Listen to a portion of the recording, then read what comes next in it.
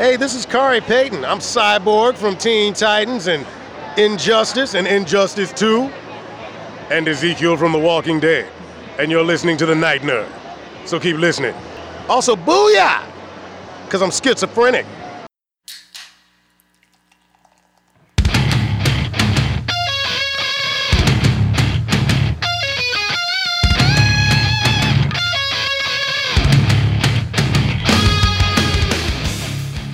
Welcome to the Night Nerd Podcast. I'm your host, Lance. It's Tuesday, so we're going to talk some TV and movies. Today is Cinco de Mayo, and we are celebrating it all week. We have a lot of cool guests lined up, a lot of cool stuff going on. Just peek behind the curtain, behind the scenes stuff. We're supposed to have a guest today, but right now it's kind of a crazy time everywhere, but especially here in Texas. Things are really weird and wild, and yeah. So guest fell through, but I think it's a blessing because I wanted to talk about something. The rest of the week, yesterday David's on the show, and then Paul's going to be on our show for tomorrow's episode. So we have different viewpoints and things out there. But I wanted to talk about kind of my exposure to like Latin culture and things. And one of my earliest memories is watching a movie and seeing this vibrant and beautiful culture and this just wonderful, fun-loving land. I was a little kid, I didn't know, and just how amazing and entertaining and enthralling it was. And as I got older, I came to find out that it was all because of Nazis. Yeah, pretty crazy. And so today I want to talk about a little film called The Three Caballeros. It's great. So The Three Caballeros came out in 1944, and it was the 7th Disney animated feature film. And what's interesting is it's the first feature-length film to incorporate traditional animation with live-action actors. And the reason I make a point to say first feature-length is because if you go back just a couple of years to Saludos Amigos, which was another Disney feature film, but it wasn't feature length. It was only 42 minutes, that they had the mixed live action and animation, but it wasn't feature length, runtime. But that movie, we're going to start there and talk about Saludos Amigos first. Because back in the 1940s, 1941 specifically, right before World War II, the U.S. went to Disney and Walt Disney and said, hey, we need your help. We've seen a lot of times where the government has turned to artists. We've talked about Stan Lee doing things for drugs and everything. But there was a lot of Central and South American countries that had close ties with the Nazis.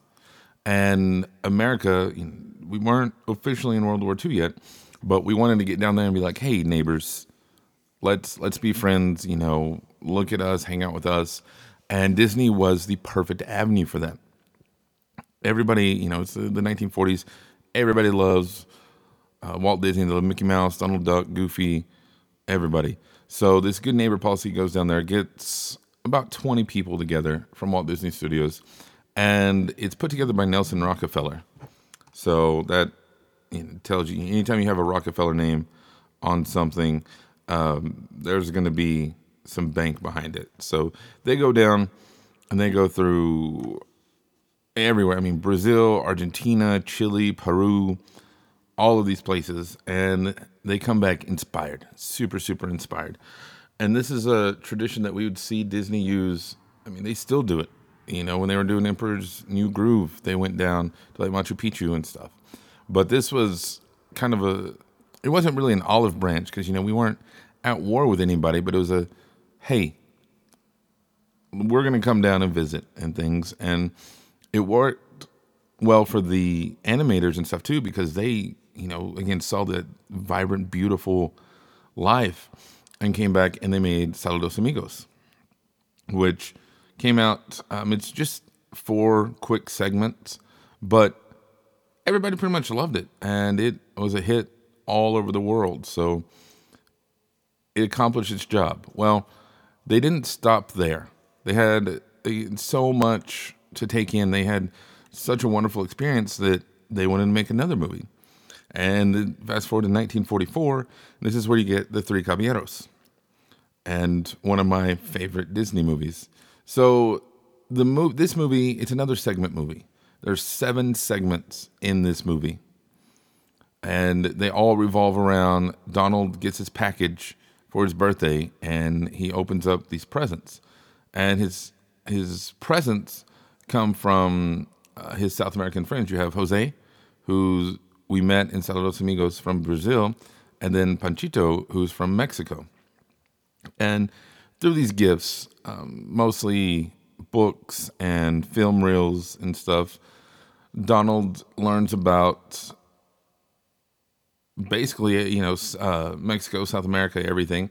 It opens with a really cool story. I guess we start farthest south and then kind of jump around from there, because the first story is about a penguin who was cold in the South Pole, and he ends up creating this kind of boat-like raft and traveling all the way to the Galapagos Islands, where he goes to get warm. And along the way, we get to see part of Chile and Peru and Ecuador and everything, and it's really neat. And then you get the Flying Gauchito. And I watched this movie the other day with my 4-year-old, because I wanted to refresh myself on it and see if he liked it.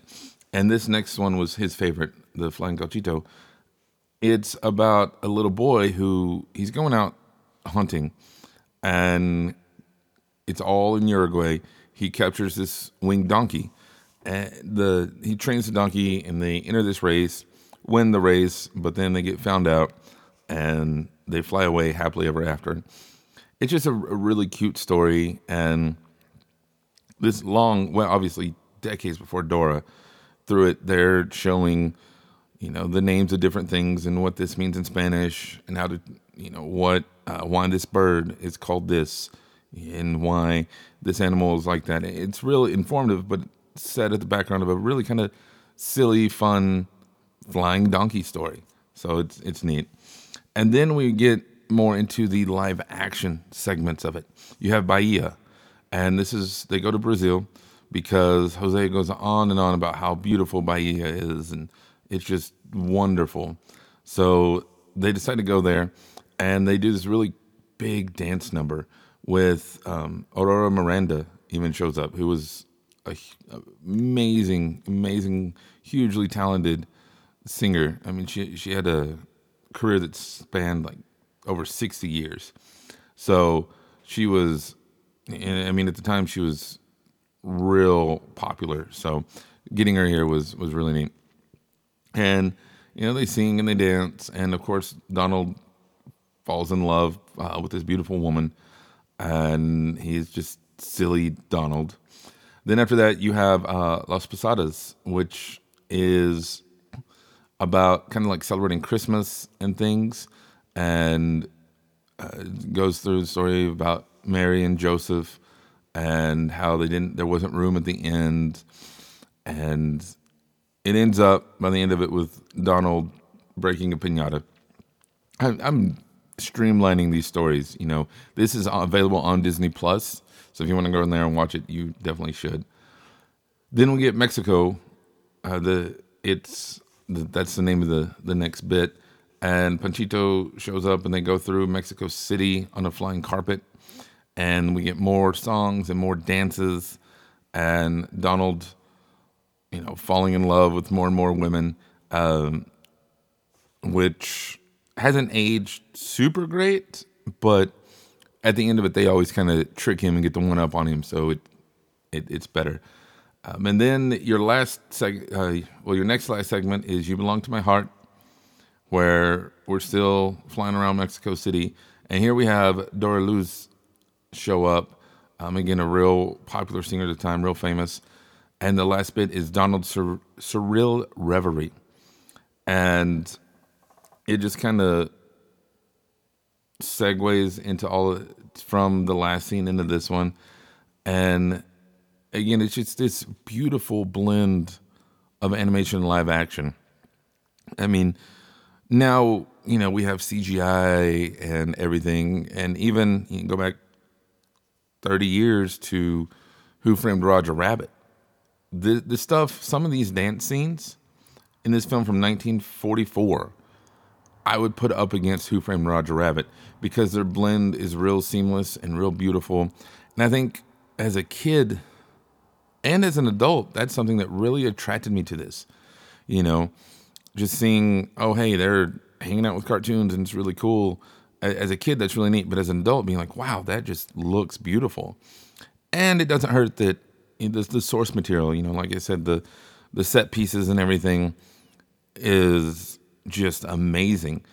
And this went a long way between Saludos Amigos and Three Caballeros. It went a long way to help reevaluate what people here in America thought of all of our friends to the South. A lot of times in movies, you see the Spanish people, especially in Mexico, depicted as like lazy and laying around and everything. But here, you got this. Just I keep using bright, brilliant, vibrant, beautiful as words because that's how it is. But you get this culture, and it just is fun, and there's music, and you love it. And I think that's really cool. And then at the end of the movie, there's this big fireworks show, and we get the end, but it's in Spanish, and we have the Mexican flag, and then it's in Portuguese, and we have the Brazilian flag, and then it's in English, and it's red, white, and blue. So it's, I don't know, just a really cool movie, and something that I think as a kid I saw, and it helped. I would like to think it helped me be more welcoming and understanding of other cultures, because if Donald can go out there and do it, well, I can too. I can see the value in all of this. And when I say value, I mean like aesthetically and emotionally, how there's just so much there than just one note stereotypes and things. And so this movie made a real lasting influence on me, and I'm glad it's out there. I'm glad I was able to share it with my kid, and it's just a lot of fun. Let me know if you ever seen Three Caballeros, or if you knew about, I didn't know about like the Nazi thing. That was kind of cool to learn about.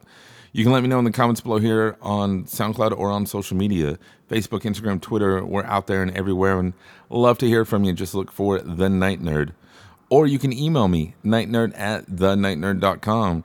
Otherwise, that's going to do it for us today. Again, my name is Lance. Thank you all so much for listening, and we will see you next time.